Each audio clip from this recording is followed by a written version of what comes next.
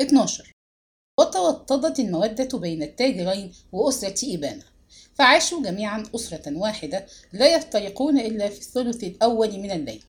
وعلم الرجلان أن حي الصيادين مكتظ بالسادة المختفين من تجار طيبة وأصحاب ضياعها ومزارعها السابقين، فسر لذلك الرجلان، وأراد أن يتعرفا إلى بعض البارزين منهم، وأفضيا برغبتهما إلى أحمس بعد أن استوثقا من إخلاص القول.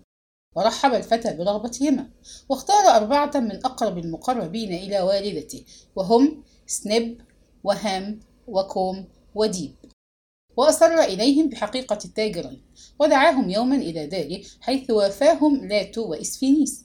وكان الرجال يرتدون لباس الفقراء، وزرة وسترة من الكتان بالية، فرحبوا جميعا بالتاجرين وتبادلوا التحيات بحرارة دلت على الصدق والمودة. قال أحمس: إن من ترون مثلكما من سادة مصر الأقدمين، وجميعهم يعيشون عيشة الصيادين المنبوذة البائسة، على حين يستأثر بأرضهم الرعاة الملعونون. وسأل هام التاجرين: هل أنتما من طيبة أيها السيدان؟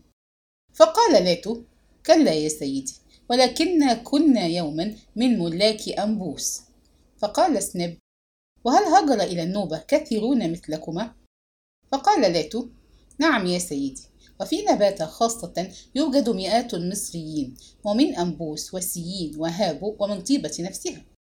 فتبادل الرجال النظرات، ولم يكن يرتاب منهم أحد في التاجرين بعدما قص عليهم أحمس ما صنع إسفينيس لأمه في المحكمة. فتساءل هام: وكيف تعيشون في نباتة أيها السيد لاتو؟ عيشة الضنك كالنوبيين أنفسهم، ففي النوبة تجود الأرض بالذهب وتشح بالغلال، ولكنكم سعداء ما دمتم لا تمتد إليكم أيدي الرعاة دون شك، ولذلك لا نفتأ نذكر مصر وأهلها الأسرى المستعبدين. ألا يوجد لنا في الجنوب قوة حربية؟ بلى، ولكنها قوة صغيرة يستعين بها رؤوم حاكم الجنوب المصري على حفظ الأمن في البلاد. وما عسى أن يكون شعور النوبيين نحونا بعد الغزو؟ إن النوبيين يحبوننا ويرضون بحكمنا طائعين، ولذلك لا يلقى رؤوم أية مشقة في حكم البلاد بقوة صغيرة لا يعتد بها، ولو شقوا عصا الطاعة ما وجدوا قوة تؤدبهم.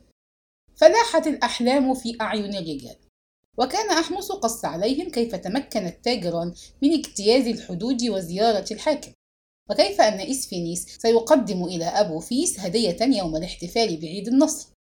فتساءل هام بامتعاض: وما تبغي من وراء تقديم هديتك إلى أبو فيس؟ فقال إسفينيس: أن أثير جشعة، فيأذن لي بالاتجار بين النوبة ومصر وتبادل الذهب بالحبوب.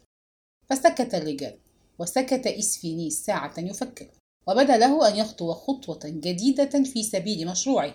فقال باهتمام: أصغوا إلي أيها السادة، ليس هدفنا الذي نرمي إليه التجارة، وما ينبغي أن تكون التجارة هدف قوم قدموا إليكم في بيت أرملة قائدنا العظيم بيبي، ولكننا نأمل أن تصل قافلتنا مصر بالنوبة، وأن نستعين بقوم منكم كعمال في الظاهر فنحملكم إلى إخواننا في الجنوب. سنحمل الذهب إلى مصر ونعود بالحبوب والرجال، وربما قررنا يوما بالرجال فقط. فاستمع الجميع في دهشة ممزوجة بفرح، وأشعت أعينهم نورا خاطفا، وصاحت إبانة قائلة: رباه، ما هذا الصوت الجميل الذي يحيي في أنفسنا هامد الأمل؟ وصاح هام قائلا: يا إلهي، إن الحياة تدب في مقبرة طيبة. وهتف كوم: أيها الشاب الذي يبعث صوته القلوب الميتة، لقد كنا نعيش حتى الساعة بلا أمل ولا مستقبل، يؤودنا شقاء حاضرنا، فلا نجد منه مهربا إلا في تذكر الماضي المجيد والتحصل عليه، وها أنت ذا تزيح الستار عن مستقبل باهر. فانشرح صدر إسفينيس وأفعم قلبه أملا، وقال بصوته الجميل المثير: لا ينفع البكاء أيها السادة، فإن الماضي يورد في القدم والفناء ما دمتم تقنعون بالتحصل عليه، وما يلبث مجده أن يصبح قريبا إذا توثبتم للعمل له. فلا يحزنكم أن تكونوا اليوم تجارا، فإنكم في القريب تصيرون جنودا تضيق بهم الأرض وتذل لهم الحصون. ولكن اصدقوني، هل تثقون بإخوانكم جميعا؟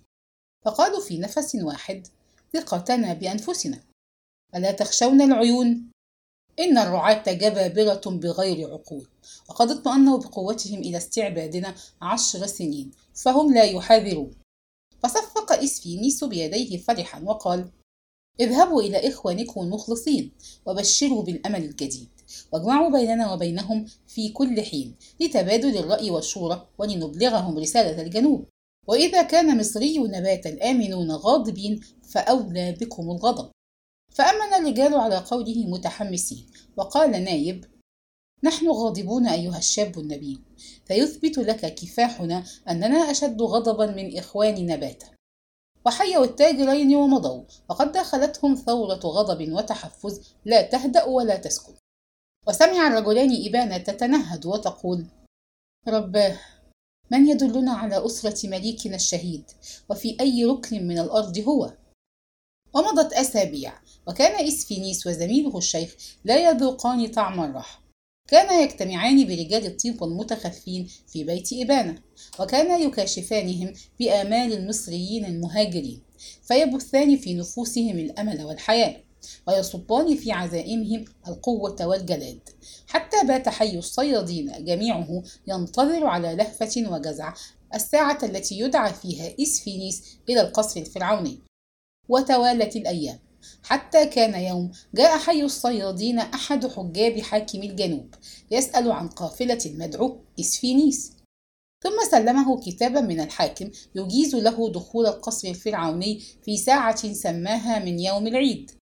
ورأى كثيرون الرسول فابتهجوا وشملهم السرور، وأشرق في نفوسهم الأمل. وفي ذات المساء نامت القافلة، ولبث إسفينيس منفردا على ظهر السفينة في هدأة وجلال الليل الساكن، يغمره نور القمر، ويسيل على وجهه النبيل دررا ولؤلؤا لامعا متوهجا. فدخلته رقة، وأثلج صدره الرضا، وطاب لخياله أن يتردد بين الماضي القريب والحاضر الغريب. فتمثل ساعة الوداع في نباتة، وجدته توتي شيري تبشره بأن روح آمون أوحت إليها أن ترسله إلى مصر.